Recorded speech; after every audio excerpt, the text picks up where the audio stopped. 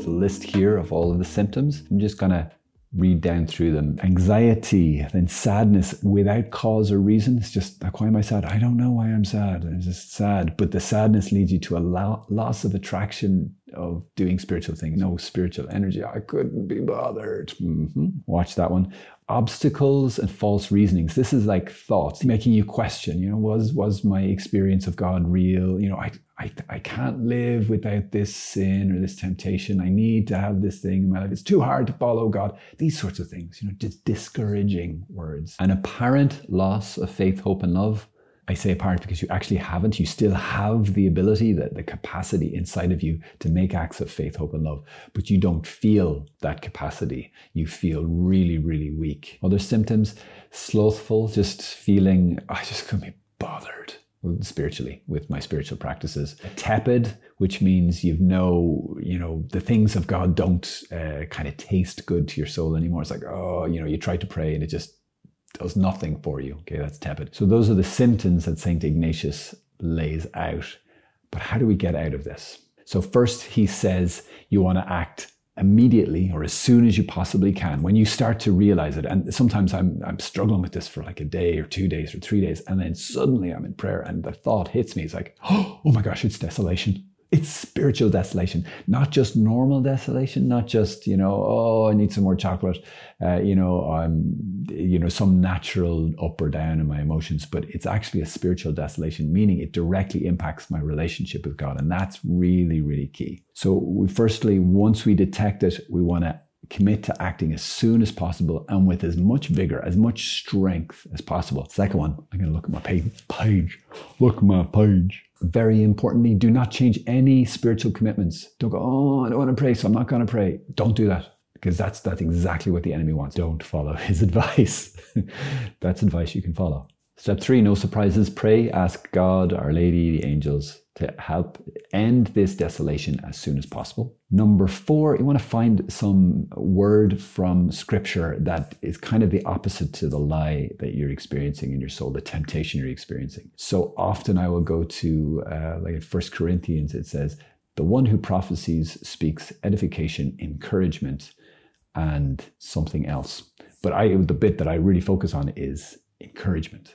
The Holy Spirit and God always and only speaks encouragement. Well, he can say other things to you, but he's never going to discourage you. So if I'm feeling discouraged, that's my word I go to. And now you want to get down to the Sherlock Holmes bit. This is the real St. Ignatius stuff. First of all, God only permits this for your good. So sometimes I just sit there and think of that, and that can just break the desolation right there. God doesn't cause desolation, but he allows it. And it cannot happen without him allowing it. So because he's always love, you can be really confident, God, you only allow this because you love me, even though there's an ouch to it. That's okay. Now, this one's a little tricky. When did it start? So I start from right now. Like, okay, I'm definitely experiencing it now. Then I go back to the morning. Did I have it in the morning? Yes. No, I had that. Yeah. Prayer time was really difficult. Okay.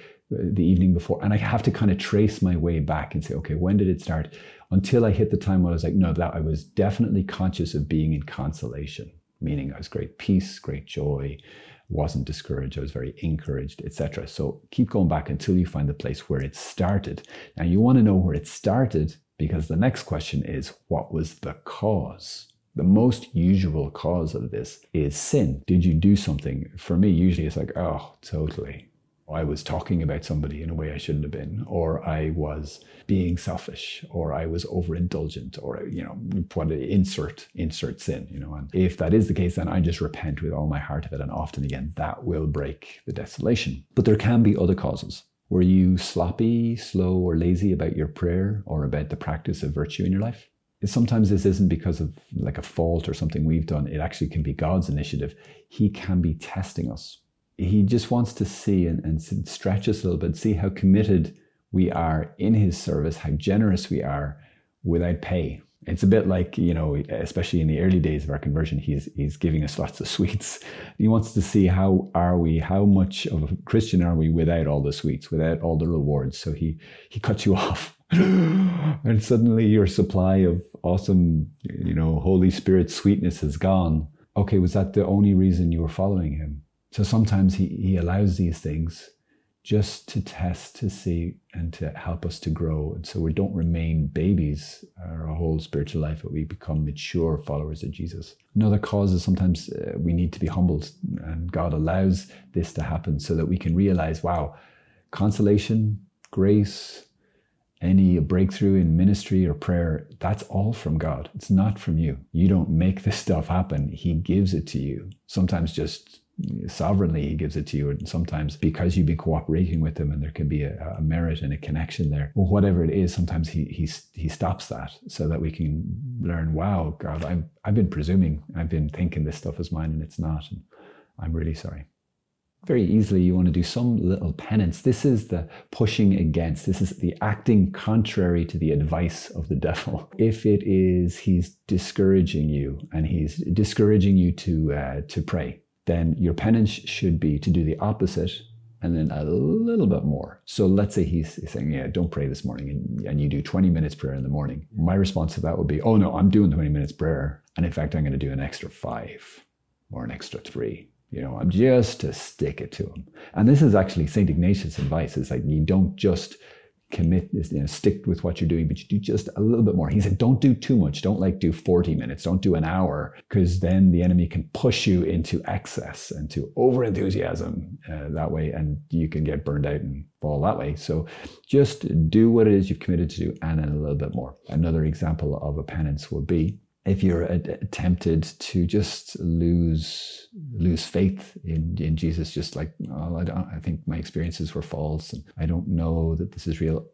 A great penance is to just make acts of faith. No, I am going to continue to believe in you, Jesus, and I am going to commit this day and make a little resolution throughout my day to make acts of faith from the depths of my heart with all I've got to say, I do believe in you, Jesus. Stuff like that. So you want to push and act contrary to the temptations. The enemy usually attacks us in the same way, in the same place. He finds our weak spot. And this is great because the enemy actually helps you. He actually shows you where your weak spot is. You're like, oh, thanks very much.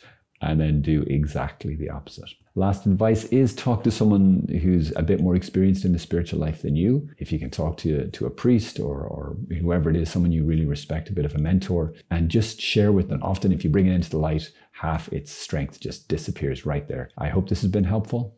God bless you. Today I want to talk to you. No, I don't. I want to say it totally differently. I don't want to talk to you. Why are you in my room? Get out.